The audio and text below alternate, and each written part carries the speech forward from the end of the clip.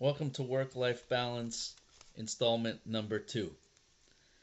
So, a few weeks ago, we began this series, and we're doing short sound bites of the longer 4-week course that I'm about to complete on finding your life purpose. Still welcome to join me.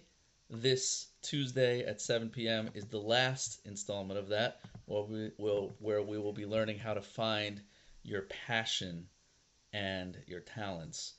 And we're going to be putting together all the different ideas that we've learned in the series. Feel free to join that by registering at olami.org/o/crash-course.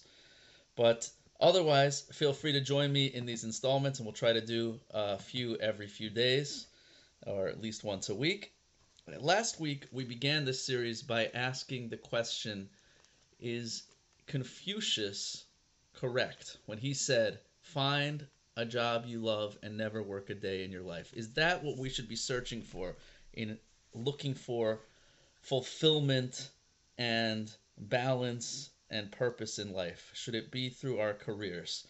And we pointed out last week that millennials, which are most of the younger people entering the workforce today, actually are searching more than ever before for meaning and purpose, have greater need for work-life balance than ever before because we never really leave our jobs anymore.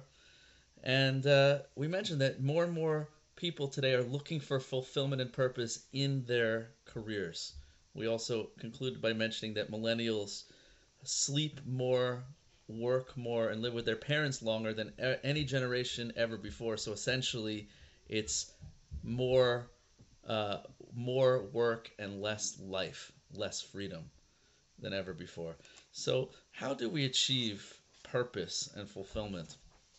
So I've mentioned many times that if you ever hear of a person who travels in order to find themselves, and that's really what we're all looking for. We're trying to find ourselves. We're trying to find our true identity so that we can have fulfillment and meaning in our life. So what do people mean when they say they want to travel to find themselves? And some people who are working, high-powered careers one day just drop everything and they say, I got to travel the world to find myself. I'm not really living true to myself. This is not really me. Other people, I always recommend after college to take time off to do that work, to find yourself, because if you don't do it now, it's going to come back to haunt you.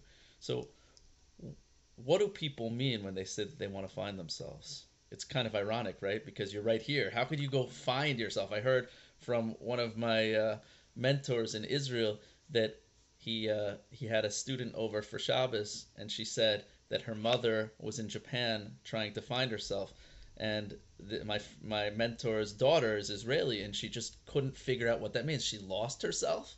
How could you find yourself? Where are you? How could you lose yourself? That sounds so scary.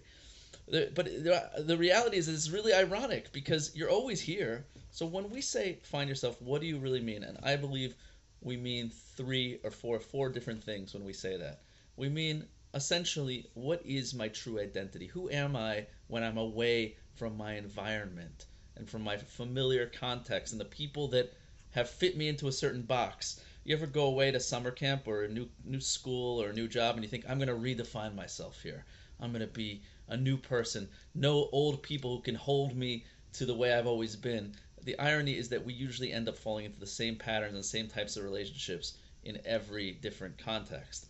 Yet, when people travel, what they essentially mean is, who am I at the core? Who am I when you strip away all of the things that I've known my whole life? That's number one.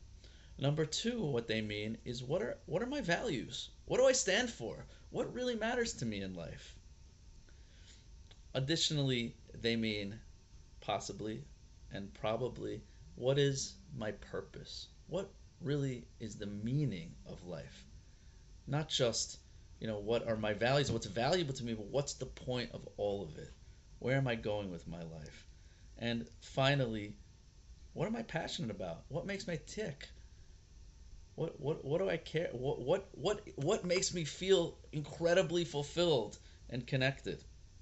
So over the course of this series, we're going to discuss each of those points. What is the source of your true identity? Who are you really? What are your values?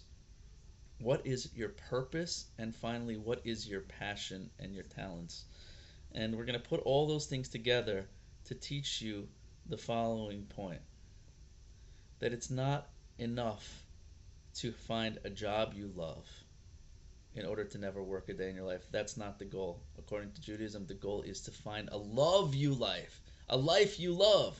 If you love your life, if you live a life of fulfillment and purpose and true connection to your true identity, yourself, utilizing your passion and your talents, then you don't need a job you love, because your entire life is part of a bigger purpose, a bigger context. And even a job that's not ideal is actually tolerable, because it's just a part in a bigger picture of your true identity.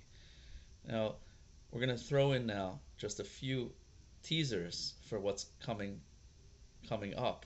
Is when we talk about your purpose, the importance of finding purpose, which is really the goal of this series, to help you find the bigger purpose of your life. Viktor Frankl, famous psychiatrist, Holocaust survivor, discovered in the concentration camps in Auschwitz that people who came in that were physically strong but spiritually weak, who didn't have a bigger purpose in their life, withered away. And yet people, no matter how physically strong they were, who believed in something bigger, survived. And he discovered in his therapy practice, psychiatry practice before and after the war, that the plight of modern man is meaninglessness. He had many successful people who had good marriages, lots of money coming to him, who were depressed. And he discovered that why were they depressed? Because their lives did not have meaning and purpose. He said, he who has the why to live can bear almost any how. That the means of your life, the incidences, the circumstances, the externals of your life are really unimportant. It's the internal. It's the why. People have enough to live by, but nothing to live for. They have the means, but no meaning. And when we discover the Kabbalist's secret to finding your unique life purpose, then everything fits in, everything flows together.